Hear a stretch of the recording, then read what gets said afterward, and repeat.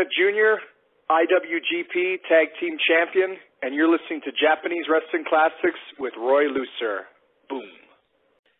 Hey, wrestling fans, Roy Lucer here with another episode of Japanese Wrestling Classics with Roy Lucer. And boy, do I have a treat for you today. You know, first of all, let me just say this. We need to do a podcast. In order to stand out, you have to do something different. You can't be like everyone else out there. You know, that's a little personal advice to anyone who's doing a podcast, by the way. So you really have to, you know, you can't do the Raw and the SmackDown and even the New Japan reviews because, you know, most people have already seen the show and stuff like that. So what do you do to do something to stand out and do something different is, you know, just think of a topic. Think of a subject that no one has done before. Or you do it from your own perspective. I mean, I get like guys like, you know, Meltzer and Bruce Pritchard and, you know, my good friend Brian Last, where you do something different with your show. You know, either you were there or you present it from an angle that no one's done before.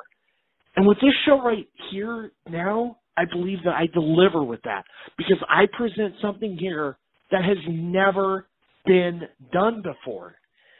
My guest today on the show has never done an interview before about his days in Japan. My guest today he debuted in Japan in 1994. He wrestled there for over 11 years in the country. He was a part of the two biggest federations, the oldest federations in Japan, All Japan and New Japan. He was a major part of the New Japan scene in the early 2000s. He was a major part of a lot of stuff in Japan in the 90s and 2000s.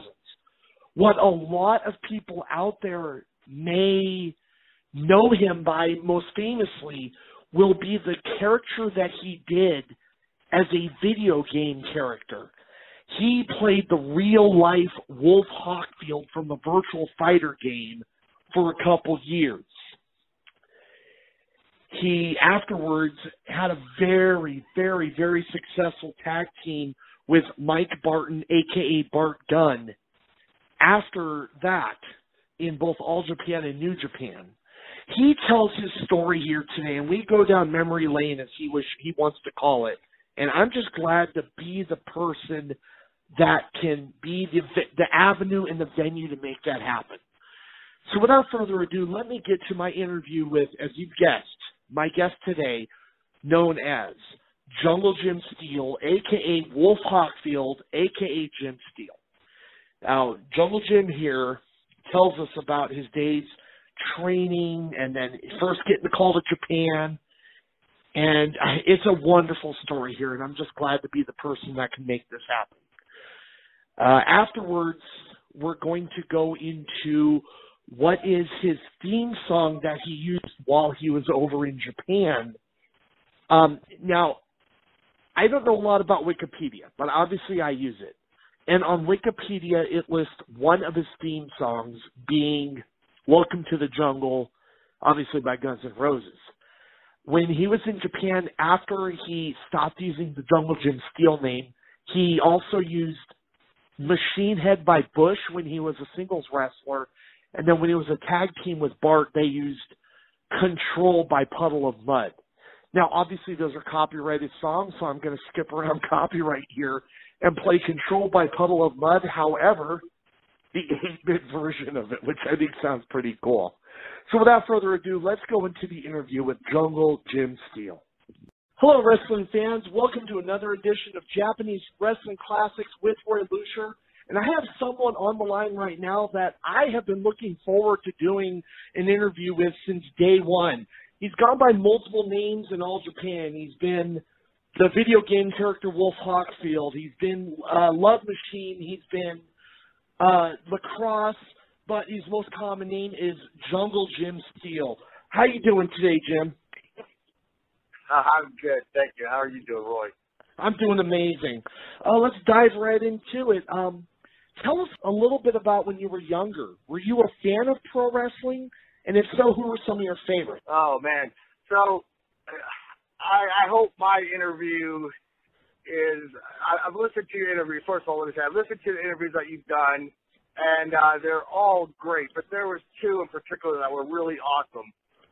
So I hope that I can measure up those and have mine be somewhat interesting, I hope, because I think some of my answers may be lackluster or let you down, but I may have some good stories too. So my answer to this is I was not a wrestling fan at all, which is weird because most wrestlers were big, huge fans growing up. Like, so they had a huge advantage over me because they grew up watching this. I mean, they probably played wrestler or whatever, you know, as little kids with their brothers or friends and knew all the holds and maneuvers. I was not a fan. I knew nothing about it until I actually started. So, no, I was not a fan at all. Wow. Now, did you participate in athletics throughout your days of schooling? I did. I was actually really skinny in school, all the way up through high school. I played soccer in high school. I graduated high school at about 160 pounds, and I was 6'4", so I was a skinny rail. So when I didn't start working out till I was like 19 out of high school, and I gained over 100 pounds. I totally transformed my body. I was 160 when I graduated high school to, like, my heaviest was 285 probably. Wow. Now, how did you come in contact with the wrestling school run by Steve Keirn and Ron Slinker? Well, so I had friends of mine, one in particular, Kenny Kendall, he wrestled, and he would try talking me into coming down with him and training, and kept blowing him off, saying, no, I'm not really into it, I don't know. And he just kept trying, and eventually I'm like, all right, you know what, I'll go down there and check it out with you. And so they had a wrestling school at the docks, like in South Tampa, in just a warehouse that just had fans, and that's it. Open doors and fans in the summer of Florida, and it was hot as hell. It's sweating, and I never took a bump or anything before.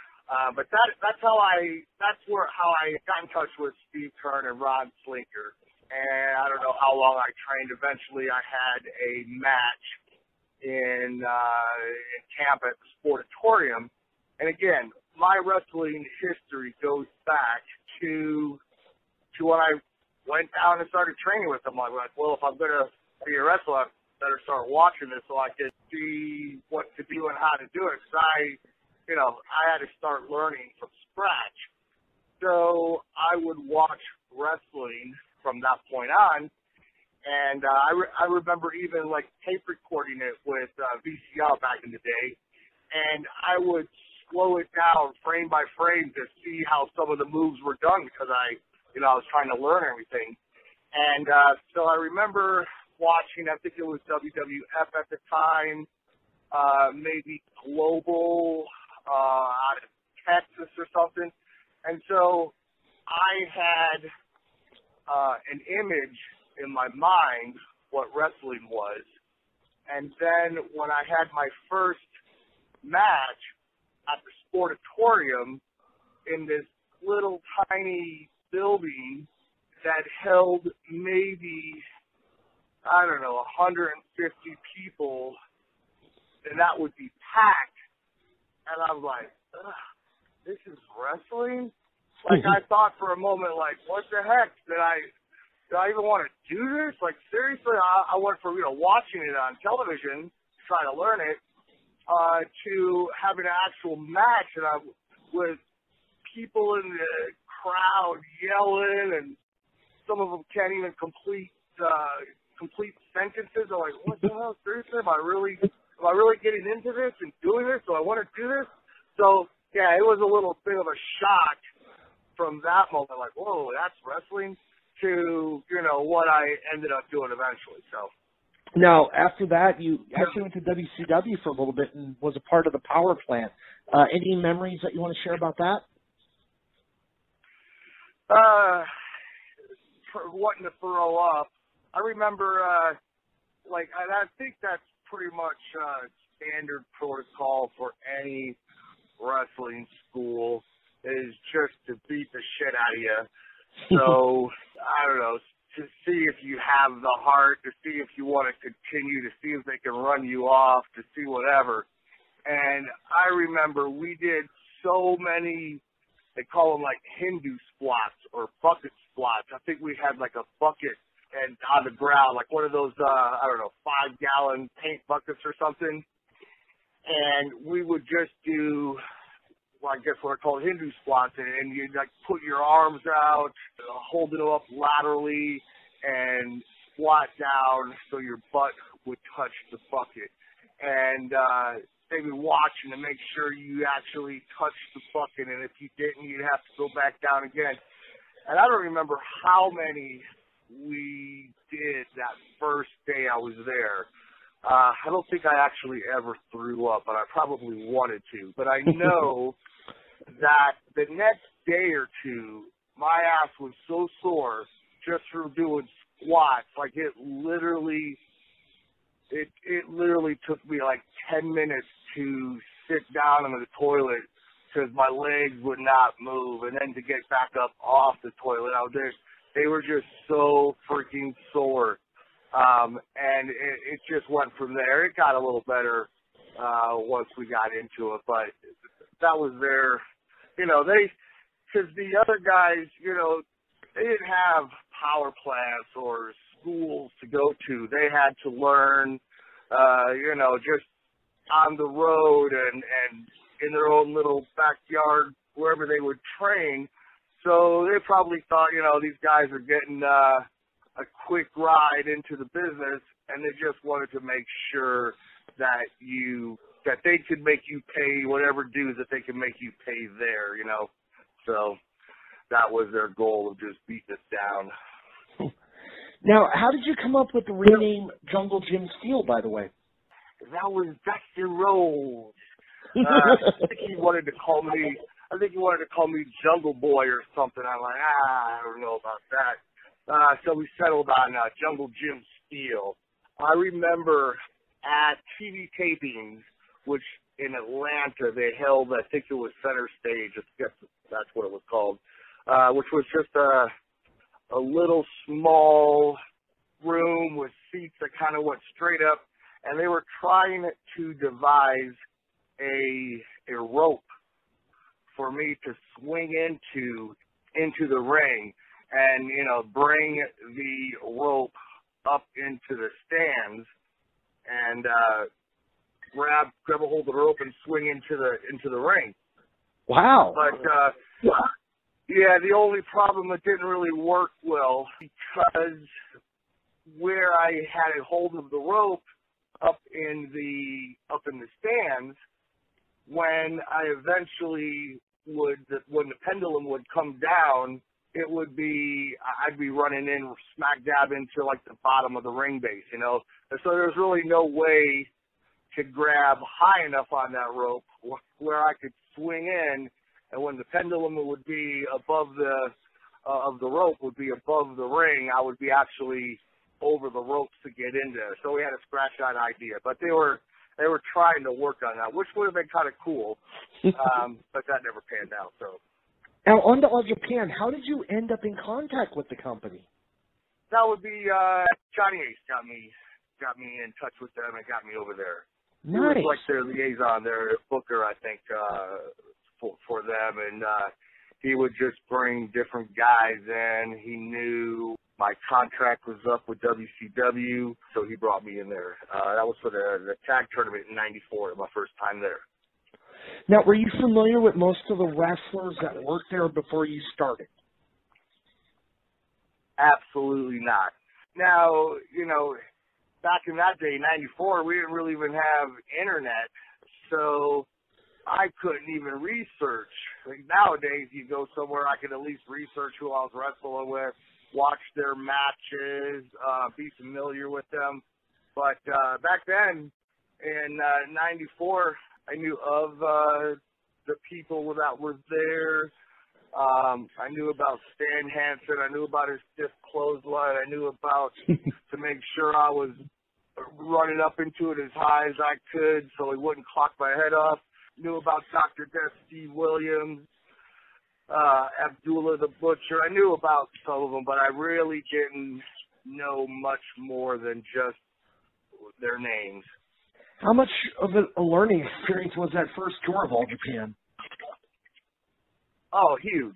Yeah, I was, again, I was never a big fan of wrestling, but I was kind of like a big mark for going over there. I was just like, I couldn't believe, like, wow, I'm actually going over to Japan. Like, so it was pretty amazing. And it was like a big family over there. I was the new step kid, the foster kid, and does anybody want the new foster kid around or the new kid there? So, they all treated me as nice as could be expected. But still, you feel kind of somewhat out of place until I started going more frequently and felt, like a regular in place. But it was definitely a big learning experience for me, for sure.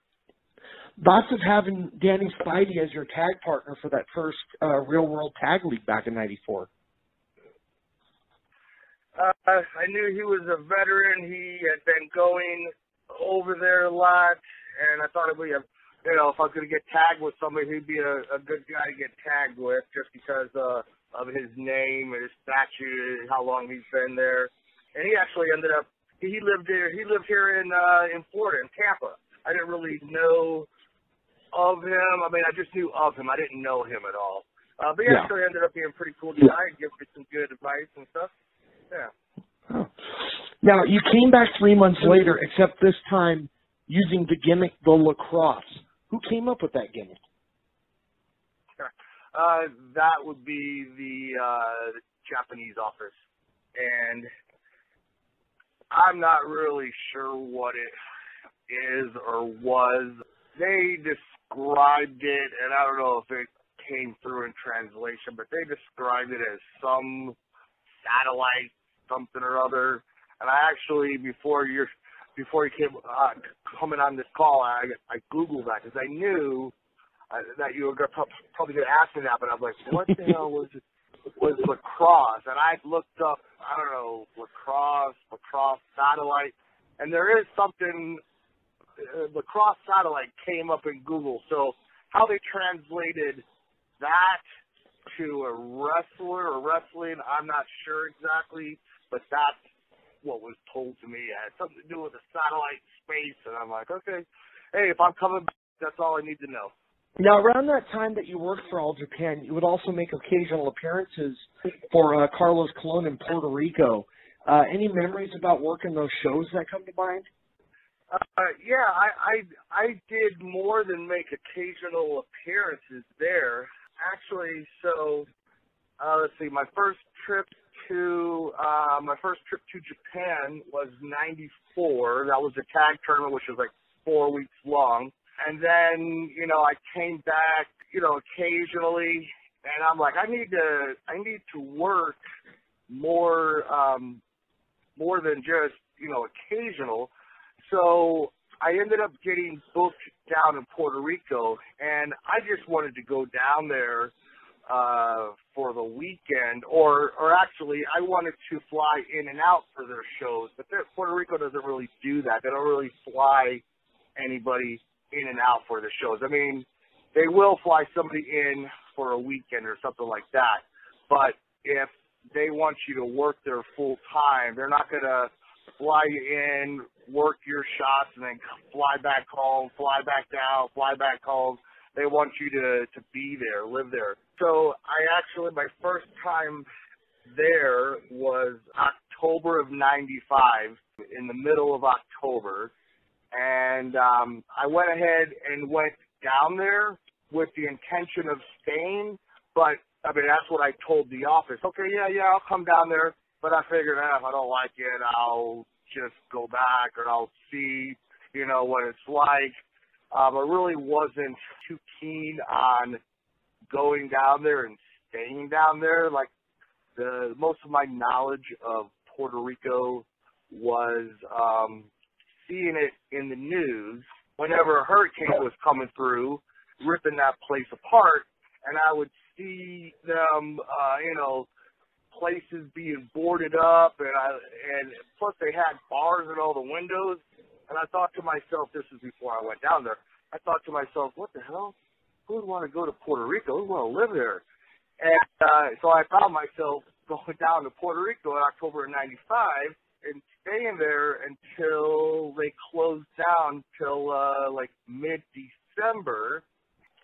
And so they created a big angle because I knew I was going back to Japan January of '96, and I think that was a 4-week tour as well. So they knew there was going to be, we worked about 3 months from October to the middle of December, so about 3 months down there. We made a big angle. Bronco was one of the main heels down there. I was a babyface down there. Bronco was one of the main heels, and he beat the crap out of me at one of their TV shows where I was a bloody mess, and they carried me out of the arena into an ambulance and drove off with the ambulance. And then, of course, I was gone. And like nowadays, they could just do a Google search and find out what happened, where you're at. Back then you couldn't just do a Google search and see, oh, Jim's not hurt. He's in Japan wrestling. Yeah. So and down there they really, I don't know if they believe it. I think a part of it thinks they actually do believe it, and maybe part of it thinks this will work and they're smart to it. But back then, I think maybe they believed it more, and they were really pushing. That was like one of the last territories, Puerto Rico, that you could actually go and work. Yeah. And they were really pushing that angle, and I had no idea how hard they were pushing that angle until I came back to Puerto Rico. When did I come back to Puerto Rico? I came back in March of '96. So I went to Japan, right, for all of January. I came back end of January. Actually got married in February out in Vegas.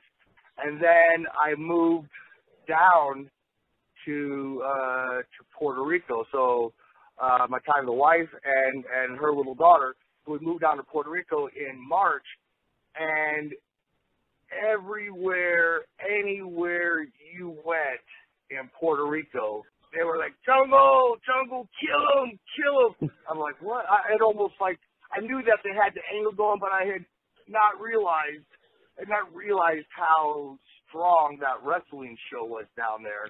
Like anywhere. Plus, I had long hair at the time, and I was pretty big at the time. And wrestling was just I don't even know what kind of ratings they got, but wrestling was like super popular, more popular than the news down there. So, I think the show ran every Saturday and Sunday. So by the time I got back in March, like they had pushed it so hard that it really was. It went over pretty well. And then and I was a face for a long time until I turned on Ray Gonzalez down there. And then, oh my God, then they hated me when I turned against Ray Gonzalez. I mean, they would literally like throw, like, I don't know, throw cups of piss at you, throw spark plugs at you, rocks.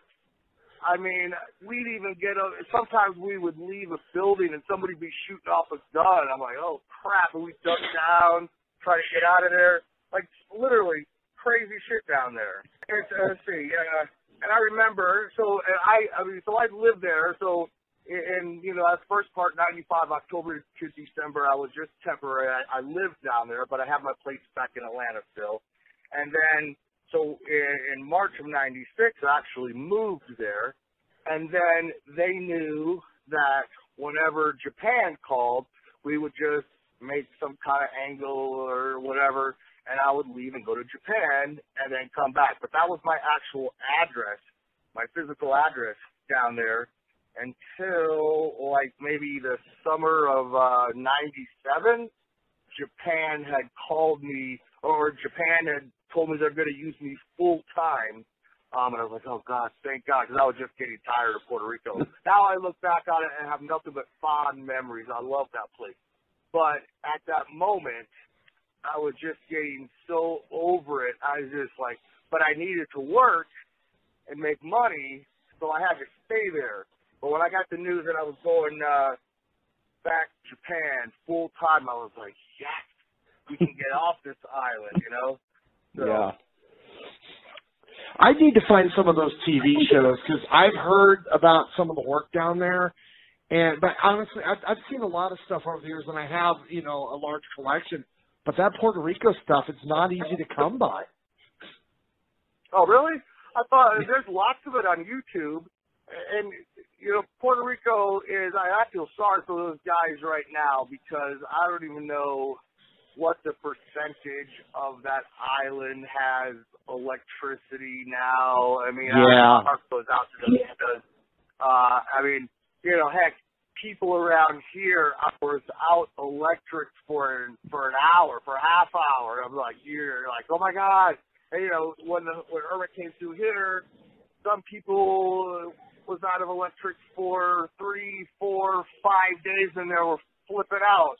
Like, I don't even know what that must be like to, I'm sure, I think a greater percentage, what is it, maybe 70% of the island is still without power. Yeah. I can't even imagine. That's mind-boggling. But if you go on YouTube, you can find all kinds of matches. I was not a big fan. I'm gonna tell you a couple funny stories. I was not a big fan of bleeding. So we're shooting here, right? On this. Absolutely. So, yeah, 100%. Okay, so if you look at a lot of the guys down in Puerto Rico, bleeding in matches is like a regular occurrence down there.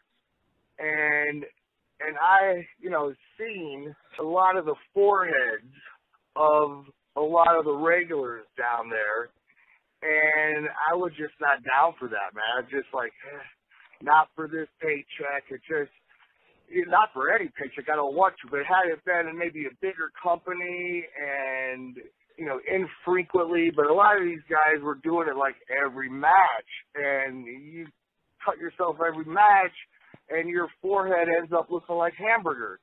Like Cologne's Cologne's forehead. Yes. I remember some of the guys, just, thinking about going over a match and thinking of a match. Let me think here, amigo. And, they're scratching their head, in thought, and not meaning to, but because their head is just, so cut up that they start bleeding. And I'm like, hey, brother, your forehead, man, you're bleeding. From a night before when they cut themselves and they accident, So I remember they came, this was a cage match once. Carlos came to me and goes, hey, amigo, I need you to juice tonight. I'm like, what? Juice? What do you mean? Yeah, we're in a cage match. We all got to bleed tonight. And I'm like, no, I can't do that. So I took my chances. He could have said, well, you know what, you can go home then. But he didn't. And so he's like, all right, we got to work around it then. So I remember, it's just like in today's day, it's not healthy. I don't want to be around everybody bleeding and mixing blood. It's, hey, everybody has an opinion on that, but I just wasn't down for that. So I remember just, I don't know, kicking and just trying to stay away from it as much. When they come at me, I'd kick them and throw them into the fence. I'd go over the top and into the fence gladly and just stay down for a little while and, crawl back up, let them kick me back off. And it's just something that I wasn't into. So, I bled a couple times in matches, but the hard way, not because I actually caused myself to bleed. It would be because, somebody punched me or I didn't duck when I was supposed to duck or something. And so, that was a different story. If it happened like that, it happened like that. But now, thoughts on the team that you formed with Dr. Death and Gary Albright, known as the Triangle of Power? The Triangle of TOP. Yeah, those were two really strong, powerful guys. And I was a weak link on that team, but I was glad to be a part of it. I think trying to think if there was another team. I think I was lacrosse actually at that time.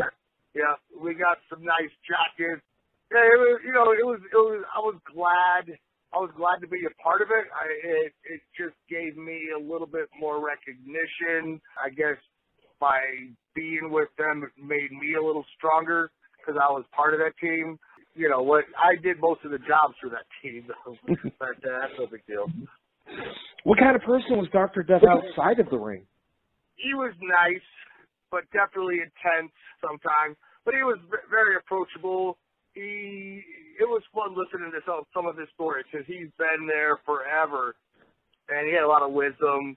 It was really hard watching him go from this massive monster wrestler dude to when he had cancer. That was tough watching the decline of him on that.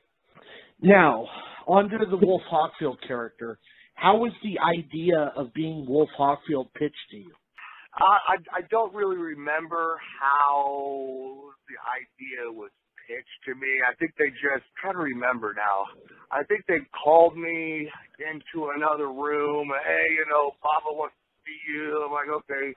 And so I go in there, and there's a bunch of reporters in there, and he tells me what's going on. And heck, I was grateful for it just because, again, it meant job security, They didn't necessarily give you contracts there. Like, okay, you're gonna be here's 3-year contract. They just gave you your word.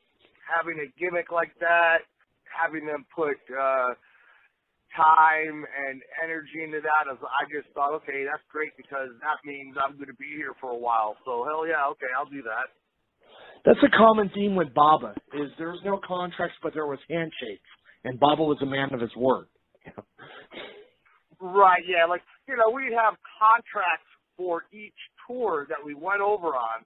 But as far as, like, a year contract or 2 years, whatever, he just said, you're going to be coming all the time from now on. Or in his way, you come every time. I'm like, all right, awesome. So, yeah, right. It was their word. And a handshake, and you can take it to the bank. Was there any push by Sega to bring you into any other companies to help promote the Sega Saturn / Sega Dreamcast in North America? If there was, I didn't know about it because everything would have gone through the office, and I only would have known what they wanted me to know. So I think I'm not sure. I don't know. It was a push that I was gladly accepting. Now, what perks? I have a friend that wanted me to ask this. What perks did Sega give you for playing the character? Were there any free games or anything else? Oh man, I wish I had a whole list of awesome perks to tell you about, but I think I got the game console and maybe a couple games, and I got a cool jacket on. That was my ring jacket, It's the original Sega heavy leather jacket. I actually still have that today in my closet. But yeah, that as far as that, that's all the perks I got. But the main perk that I got was I got to come on every tour. Speaking of jackets, I just have to ask, do you still have your Ribera jacket? You know what? I never got a Ribera jacket. Ooh. I went there a couple times and ate there, but I didn't really care about the Ribera jacket. I just wanted to go eat there. It's often said in the 80s or the 90s that All Japan had some of the greatest wrestling to ever take place in the history of our business. And you were dead center in the middle of that. You wrestled every name, big and small, during that era. Who were some of your favorites to be in the ring with? So, like, all of the Japanese wrestlers were really awesome to work with. Like, there wasn't really a bad Japanese wrestler. Anyone, from one of the young boys who were on the low end of the totem pole all the way up to Misawa Kawada. Now, they may not want to give you as much, and they could be really stiff, but they were professional and good in the ring. But my favorite probably would be Kobashi. He was awesome to work. He was like a huge baby face there, and he would get you going in there, and it just they were behind him. They were behind anybody who wrestled a good fight. They didn't really have. I mean, I guess if you want to say, I guess we'd be maybe more heels there, but the fans just enjoyed watching a good fight. And Kobashi, I think, was one of their favorites. So having a match against him was, plus he was even more friendly to work with than Misawa, Kawada, and those guys. That was probably my favorite one to work over there. Wow. As far as Japanese guys. Yeah. You had hundreds of matches pre-Noah split. Looking back, what matches come to mind before the company, the Noah All Japan split, come to mind as a couple of your personal favorites? Definitely, probably winning the All Asian Tag belt, me and Johnny Smith. That was the first time actually, winning the belts over there. That was a pretty good, momentous time. And it's not necessarily, and any match that you had in the Budokan or Korakuen Hall would be my favorite matches. I mean, those places were gold to have matches in. And it's the way they showed their appreciation. I've never seen that any place else, but like they would start stomping their feet. And the Budokan holds, I don't know, what is it, 18,000 people, I think? Yeah. And the seats go straight up. And when everybody they would start stomping on, like, maybe, kickouts on, or anything good that they like. But really, at the end of a match, when you start kicking out of something that they thought maybe was the end or the finish, everybody in there would just start stomping their feet in unison, and it sounded like thunder in there. We wrestled in the Tokyo Dome, which I think holds 50 or 60,000 people. I don't even know. Yeah, 65, 70. Okay, but the Budokan, by far, I would take a match in there any day over the Tokyo Dome. It was more intimate. So same with Korakuen Hall. That place only held, what did that place hold? Maybe, I don't even know, 1,000? Got 11,000? 11,000, not that much. You mean 1,100? Yeah, I'm off the top of my head, I can't remember, but it's not a lot. Yeah, Korakuen Hall, that's the smaller arena. But yeah, I would say maybe 1,000 if it holds that many. I don't even know if it holds that many. But Korakuen Hall, Budokan, very intimate. They were like on top of you there, and you could almost like feel them breathing on you. And so to me, that was much better than the Tokyo Dome with the big monitors on, the big screens showing the match.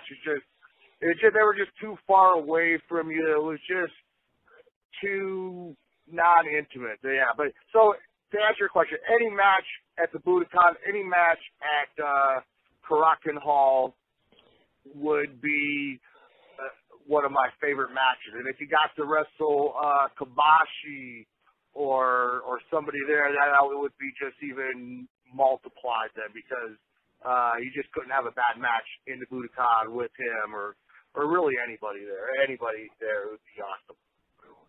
How did you learn about the passing of Baba? You know, I don't really recall exactly how I knew, how I found out about it. I think we all knew it was coming because he wasn't around anymore on the tours, because he would go on. He was every town with us, you know. He would. I think my very first trip over to the '94 the tag team tournament. I think he wrestled then. I think actually he might have been Stan's partner. Him and Stan maybe, I think, were partners. But after that, he pretty much was, we would call a popcorn match, which was right before intermission. We call it that, or the comedy match. But he went to every town with us.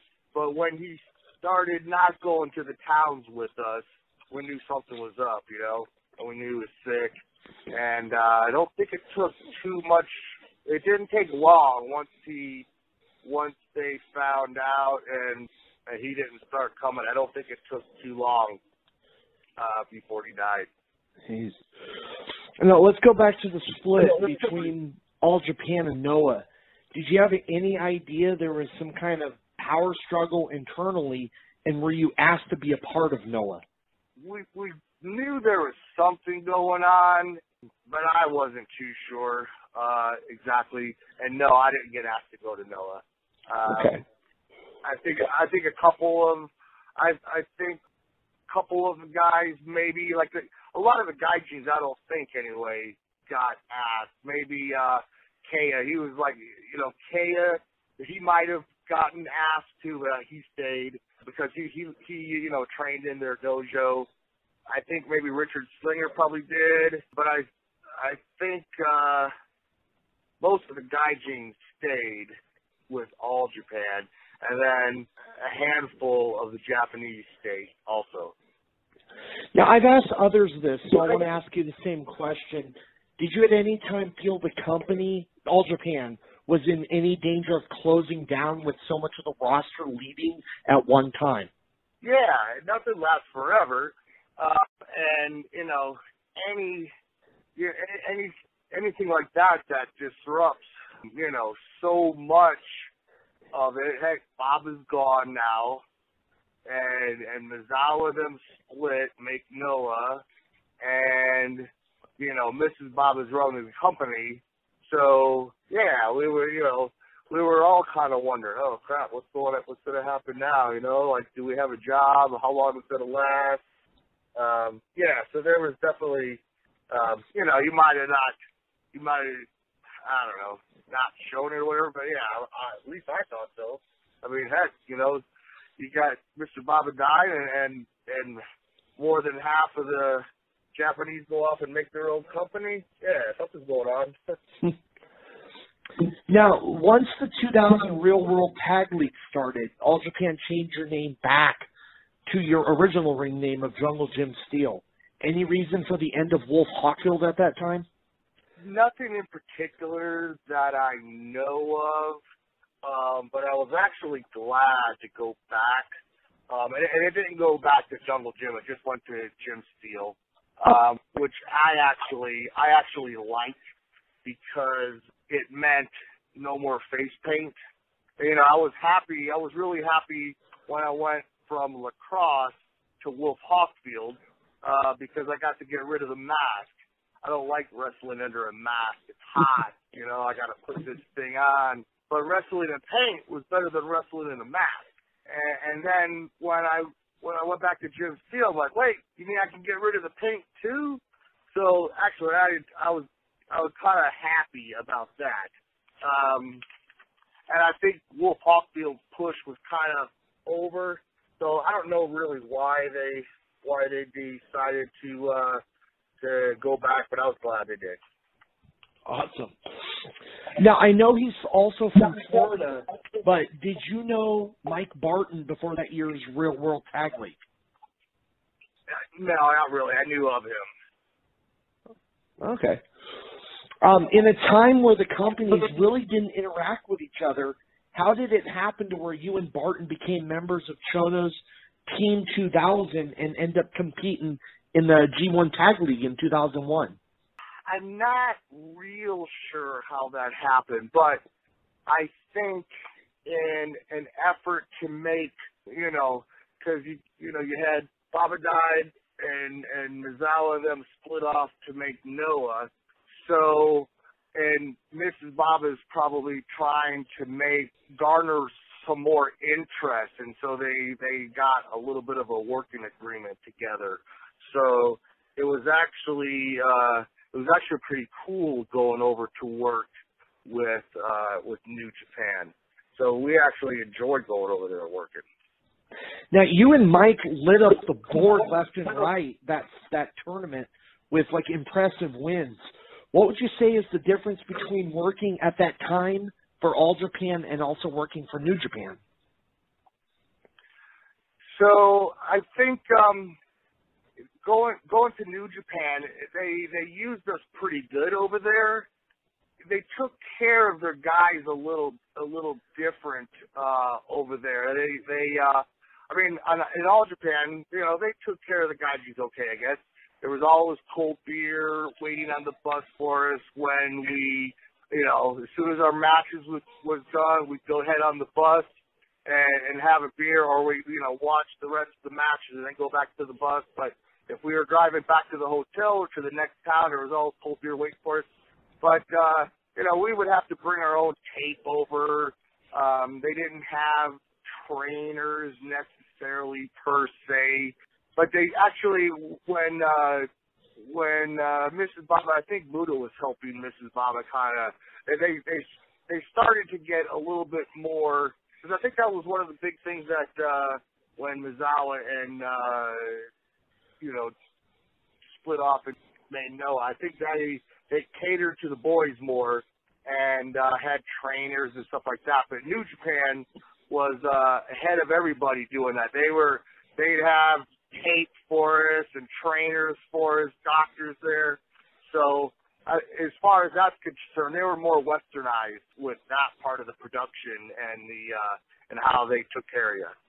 Now, honestly, a lot of people will say, looking back, your team with Mike Barton was really something special. What was it about your team with him that just clicked and made sense? I think it might have been just the excitement of everything going on, because Mizawa and them left, and so everybody's wondering what's going to happen here, and then we went to New Japan. So I think maybe all of that, and I don't know, just a different team, and maybe just working harder just because we're not, you're kind of like, what's going to happen? So you want to make sure that you have a job, and I don't know what's the word I'm looking for. Not try harder, but it's more motivated, new, right? Yeah. Maybe not even motivated, but it's just something different and something new, and it gave us new life going over to New Japan and using us there for that tour. Actually, I think Bart and I ended up going back over there. I think it was just the excitement of actually switching over to New Japan and just working with new guys. Sometimes you get a little stale working with the same guys. I mean, they're all good guys to work with, but it was exciting to work with different guys and new guys that were just as awesome as the guys that we were working with, but a whole new crew. Wow. Thoughts and memories about working for and with and against the legendary Keiji Muto. Again, he's like one of their top guys. It was easy working him. You knew you weren't going to get hurt. It was a night off. Other than that, we didn't have a lot of interaction together. Going over the match, he was the boss pretty much at that time too. And so he had his own room, his own trainer, but the matches were great, you know. And he was a soft-spoken. All the Japanese guys were pretty much soft-spoken guys. Yeah, that's about it. He was great to work with. Now, I remember in February 2003, you had a pretty serious leg injury. What happened there? Oh man, dude. Yeah, I wish I knew, because actually, I think we were working with New Japan at this time, and Bart and I decided to leave All Japan and work there, and we were getting a great push, and we were winding down to the tour, to the end of the tour, and I gave a move it was my finishing move I was giving, and it's a move that I've done hundreds of times to heavier guys. It was explained to me as I was asking the doctor, like, why? What happened? How did I tear it? I tore my patella tendon, which is like the worst thing you can tear on your knee. People always tear your ACLs, your MCLs. Those are the ligaments that are like internal on like either side of your knee, I guess. The patella tendon holds the kneecap in place, and then attaches it below and attaches it above. So it attaches it like to the thigh area above the knee, and below like to the tibia bone down there. And what it did is it tore below my kneecap, and then it actually peeled off of my kneecap. So, and it's explained, it was like, how can a piece of paper cut you? You can handle a piece of paper a bunch of times, and then you'll pick up a piece of paper and you're like, shit, what the hell? And you look at your finger, and you just got cut by a piece of paper. Like, how did that happen? A piece of paper, really? Yeah. So that's the way he explained it. That's the best explanation that I can think of. It's like, it's something I did all the time, and it was just at the right moment, the right pressure, and pop, it just tore, ripped, snapped. They stretchered me off, took me to nearby hospital emergency room, and 2 days later I was flying home. I was not gonna get surgery done there in Japan and have them butcher up my knee over there. Not that they don't have, good medical doctors and stuff, but they're more about just fixing things, not about appearance. So I already have a good sized scar on my knee, but I imagine it might have been a lot bigger if I had gotten it done there. So I flew home and had that one done. But I was out of commission for about 7 months. So that was actually a pretty fast return for the type of injury that was. Now, you and Mike, once you came back to action, you and Mike had a couple dark matches in late 2003 for the WWE. Was there any talks of bringing the both of you in permanently? No, honestly, I don't think they were interested in us. They just they gave us a match, just I think out of courtesy. Johnny Ace was working there at the time. Bart had already worked there before. They just figured, why not? You never know, that anything could have happened. But I just don't think they were really looking at us. They just, in my opinion, they're like, give them a match. Let's see what happens. If there was anything spectacular, maybe they would have done something. But I think it was just like, here you go, have a match if you want it. So. When you and Mike stopped teaming in 2004, how come you returned to All Japan instead of staying in New Japan? Okay, so it's because I had a job there. You know what? I get a question asked to me, or I used to get a question asked to me lots of times by fans, maybe like in Puerto Rico or anywhere. And they're like, why don't you go to WWE and work? I was like, well, because I have to be offered a job there. So All Japan had offered it. Well, I reached out to them and I said, hey, will you guys use me? And they said, yeah. And I think New Japan, they didn't offer me a job back at that time. And I did go back there after my knee, but like, who knows what would have happened if I didn't tear my knee? You know, woulda, coulda, shoulda, what if, whatever. But they were pushing us pretty good. Maybe we could have stuck around a little bit longer or a little bit more. Who knows what? But we were like going heavy right into this tournament, and then all of a sudden, bam, that. So I had my surgery. I did come back there for a couple tours, I think. But then, like, the excitement and everything just kind of sizzled out. So I was like, oh, crap, I need a job. So I called up All Japan and went back there. Do you still stay in touch with Mike nowadays? Occasionally.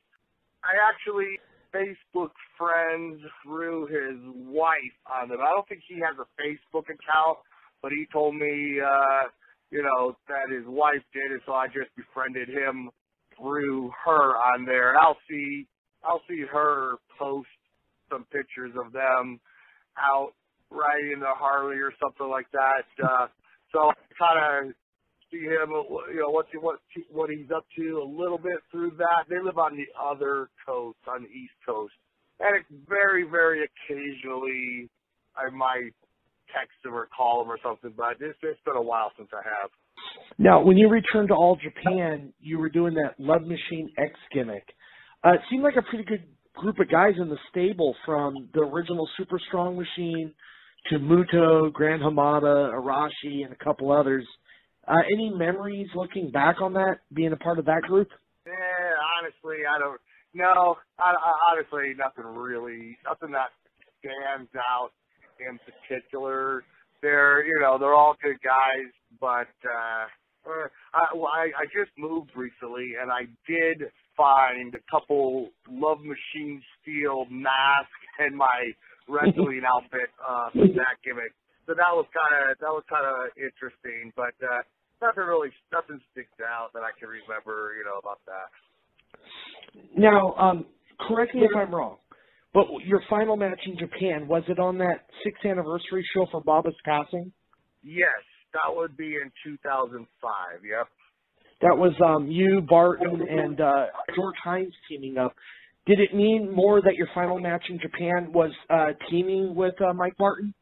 Yeah, I mean, and George Hines too, because when I was lacrosse, he wrestled as Eagle. So it was good to have a match with all of them. I pretty much knew that was probably going to be my last trip over to Japan. In fact, later that year, I think I went to Puerto Rico for a weekend and wrestled, and that was actually the last time I wrestled was in 2005 then in Puerto Rico, which is just shortly after that anniversary show in Japan. Now, you had an amazing decade plus working in Japan for the two biggest organizations and oldest companies overseas. What would you say was the key to your success in constantly working over there? Let's see. I honestly, I could say something profound like, dedication, persistence, commitment, consistency, something like that. But at the end of the day, if the office likes you and they want to use you and bring you over, that's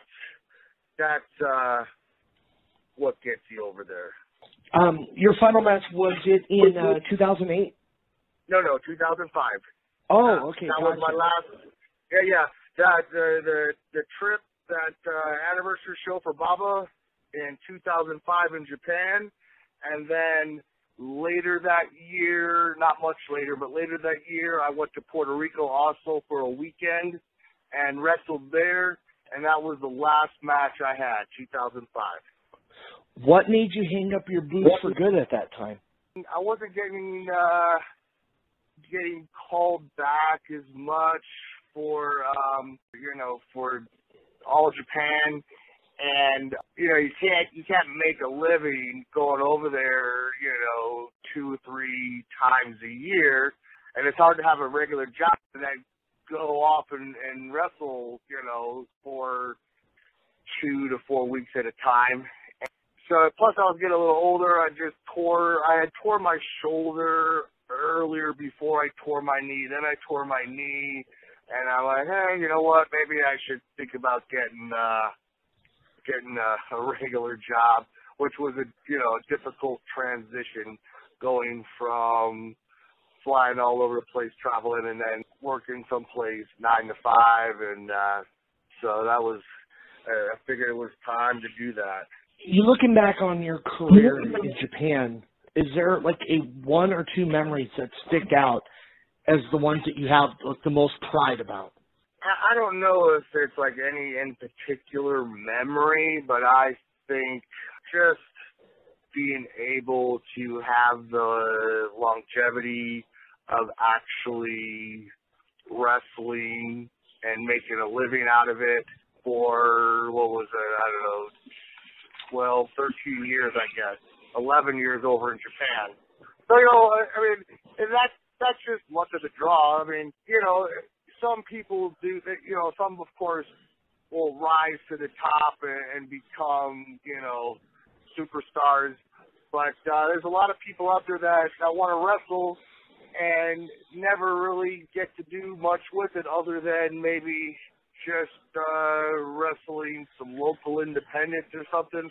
So I think just as a whole, that I was able to actually make a living out of it and travel as many places as I did and work for some of the best companies and over in Japan for 11 years as much as I did. I think that as a whole was probably one of my best memories, just being able to have all those memories. Do you still follow the product catalog nowadays? No, not really. I occasionally I will. I actually turned wrestling on last night as I was making dinner, but I'm sorry. Don't really. What's that? I said I'm sorry that you turned it on last night. That must have been Monday Night Raw. Oh yeah. So I don't. Okay, I got you. Yeah, I don't. I don't know a lot of the people. And it was just. I appreciate it. I appreciate it for the art that it is. And since I've done that in the past, and I like to occasionally watch it. But yeah, I don't, it's nothing that I have to watch or anything. Now, what is it that you do with your life nowadays? Now, I am a nurse, actually. So I told you I went back to a regular job in 2005, 6, 7, 8 towards the end of 2008 when the country had the economic crisis that it did and companies were closing down and people were losing their jobs. The company that I worked for at the time closed down. And so I was in November of 2008, I was left without a job, and I'm like, oh crap, now what do I do? And I always wanted to go back to school. I went back to school and just started taking general classes, and then I kind of steered toward sciences, and I ended up going towards nursing, and so I'm a registered nurse now. That's awesome. Jim, I thank you so much for your time today. As I mentioned earlier, I did a poll on my Japanese Facebook page and asked people, like, who would you like on here? The name Wolf Hochfield and Jungle Jim Steele came up more than anybody else. So, you're easily the most requested guest for my show to this date. Any words out there for the listeners who followed your career over the years? Thank you for letting me entertain you. I hope you liked my matches. Hey, just real quick, I just wanted a couple different things out there, which you may or may not have known. But I've been in a couple movies actually. Oh, really? Wow. And yeah. So, and I think Bart and I got this particular part. We wrestled, or we were in a movie. It's called Ricky Dozan. I got that for Father's Day. Yeah. Yeah. You know that? Okay. Okay. So, Ricky Dozan, a hero extraordinaire, I think it's called. Yes. So the scene where the Sharp brothers. Yes. So Mike played Ben Sharp, and I played Mike Sharp. Now, I don't know. I've never seen the movie, so I don't know if any of our scenes made it. But you did. We did. Oh, we did. Okay. So we were in Japan filming that. They flew us over to Korea. We were filming it over there. And that was in 2004, and then there was actually a couple other not wrestling movies, but one of them was just incidentally called Super Fights, and that was in '97. And I actually got a starring role in that, so that was kind of fun. That was in Harrisburg, Pennsylvania. Wow. Yep. And there was another one that was filmed in Puerto Rico, and I was just like an extra on that one, and that one was called The Survivor. It was also called Terminal Force. That was it came out in '98.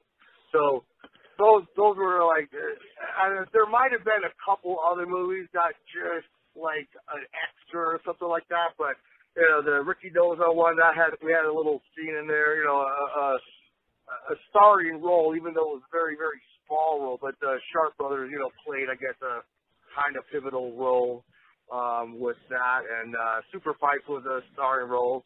So I got to see that side of entertainment, how they, you know, put together a movie, how the tedious aspects of it. But yeah, so hey, thank you for this time, and you know what? That was those 11 years over there were fond times and fond memories.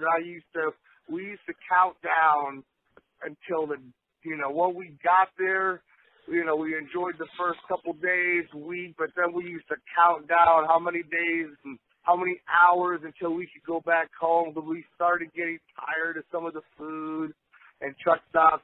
But now, man, I tell you what, I would do anything for some shabu-shabu or some yakiniku or some yakitori. You'd be on one of those little side streets in Tokyo or one of those, you know, far off country towns and walk into one of those little yakitori huts. Man, I tell you what, I actually miss all of that now, and so maybe one of these days I'll have to just go over as a tourist and visit Japan. That would be a lot of fun for me. So, hey, Roy, thank you for taking me down memory lane. I appreciate that, and thank you very much. No problem, Jim, and thank you for coming on the show. I really appreciate it.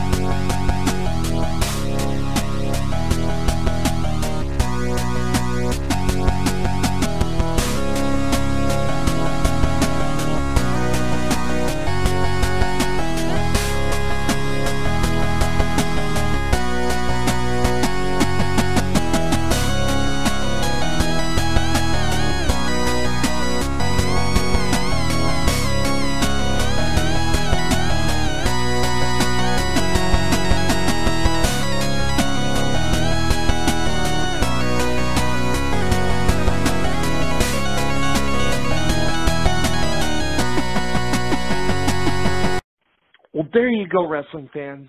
There's my interview with Mr. Jim Steele, a.k.a. Jungle Jim Steele, a.k.a. Wolf Hockfield.